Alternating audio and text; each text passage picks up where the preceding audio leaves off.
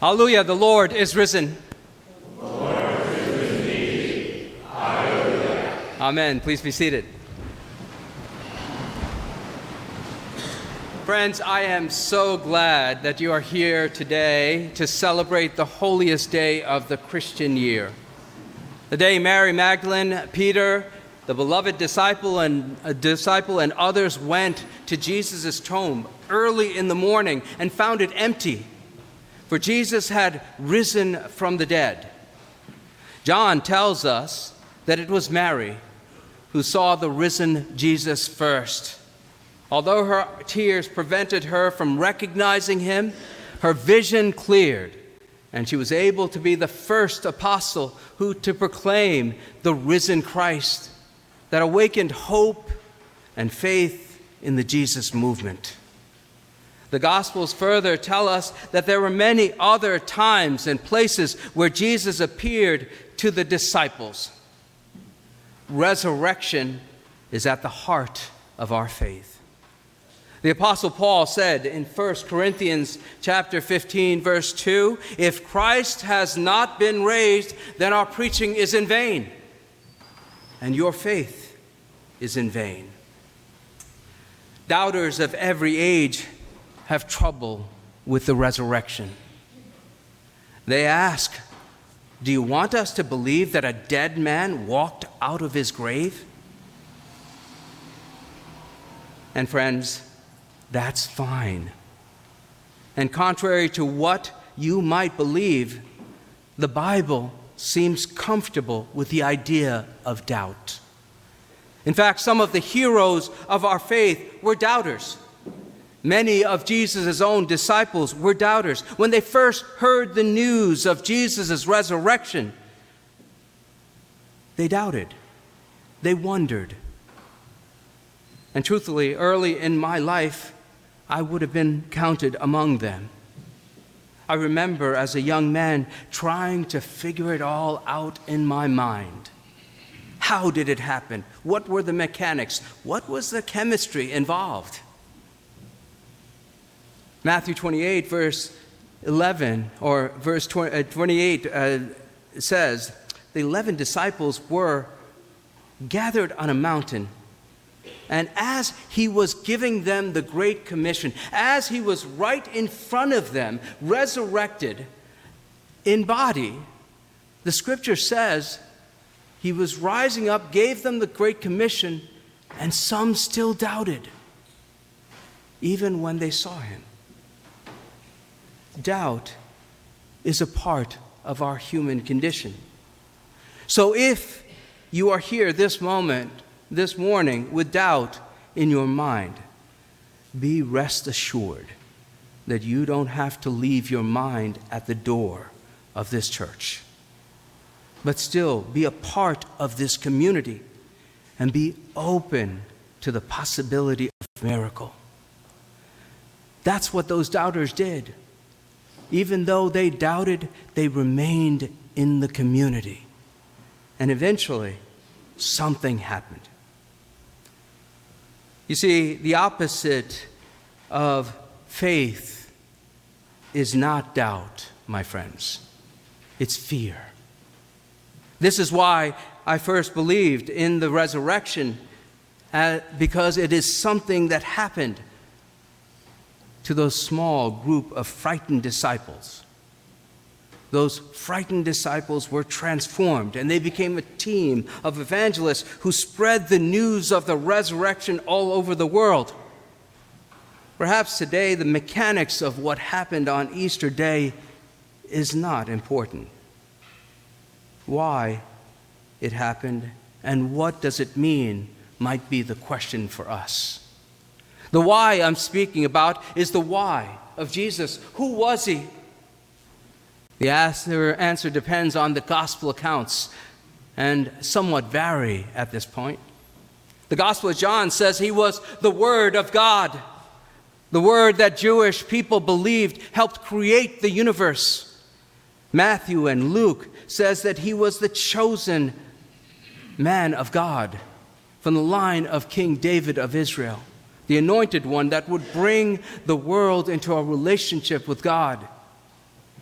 And that wouldn't be far from the Gospelist Mark, who might argue that Jesus was the man anointed by God, filled with the power of God, a man who announces the coming of the kingdom of God, helping us to find a new relationship with the Creator of all that is. All of this points us to the understanding that Jesus was God's attempt at reconciliation with humanity, with us. And on Easter Sunday, the good news is that God brings about reconciliation through sacrificial love. Jesus shows us that this is the way of God, and it is the key to a better world, and sometimes a way even out of hell on earth. A parishioner came to my office one day, and she said, "Sunil, life is hell. Nothing ever works out the way it should. I'm always in pain. I'm estranged from my family. Life is never easy for me. My life is hell."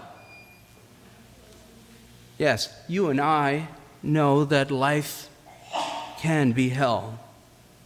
You and I know that sometimes life is full of clawing and fighting, survival of the fittest. We can look out at our world and we see so many divisions, so much pain, so much hate. We look at the news and it's always full of challenges.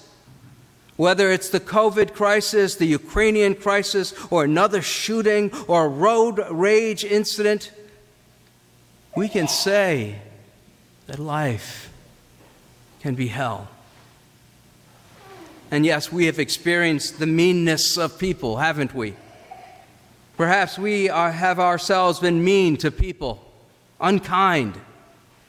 And yes, this priest speaks from experience, personal experience, for I too can be mean and snarky to the people, even the people that I care for deeply. This morning, when I was doing my prayers, I prayed with an icon, a Russian icon of the harrowing of hell.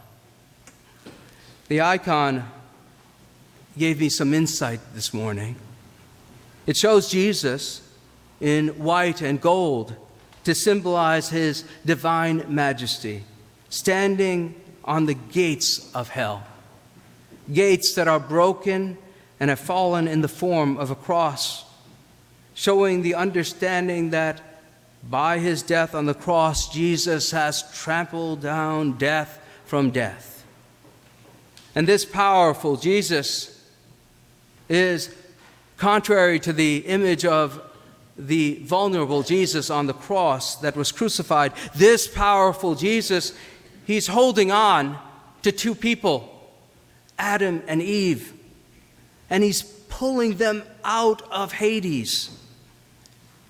It's interesting, though, to notice how he's pulling Adam and Eve out.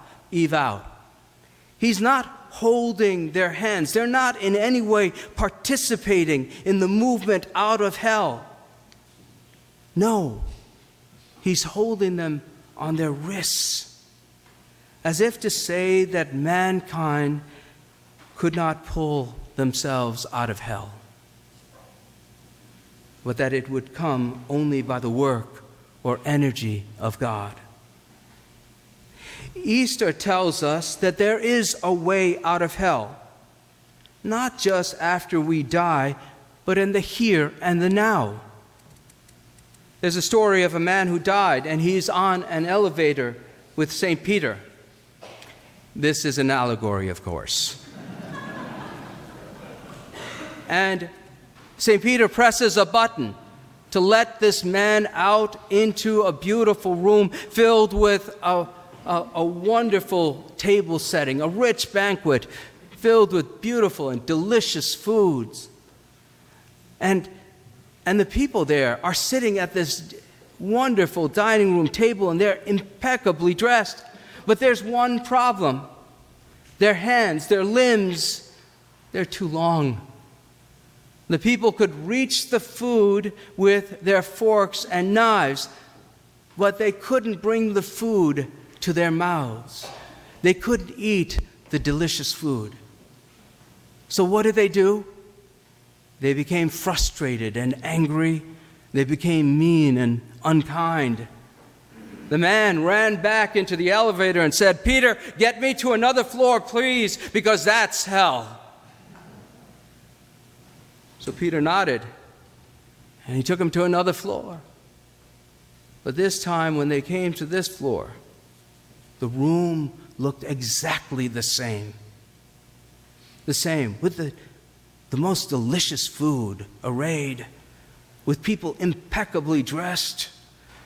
And they too had incredibly long limbs.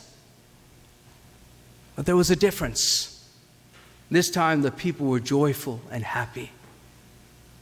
This time they were using their long limbs to not just feed themselves, but they fed each other. That made all the difference. Friends, on this Easter morning, we Christians celebrate the resurrection of Jesus because he showed us how much God loves us and wants to be reconciled to us. He showed us that we can find heaven on earth. We can find joy even in the midst of our struggles. He showed us that the way out of hell was through sacrifice, love, kindness, forgiveness, and faith. I invite you this morning to follow this way and watch out for a resurrection miracle to happen in your life. Amen.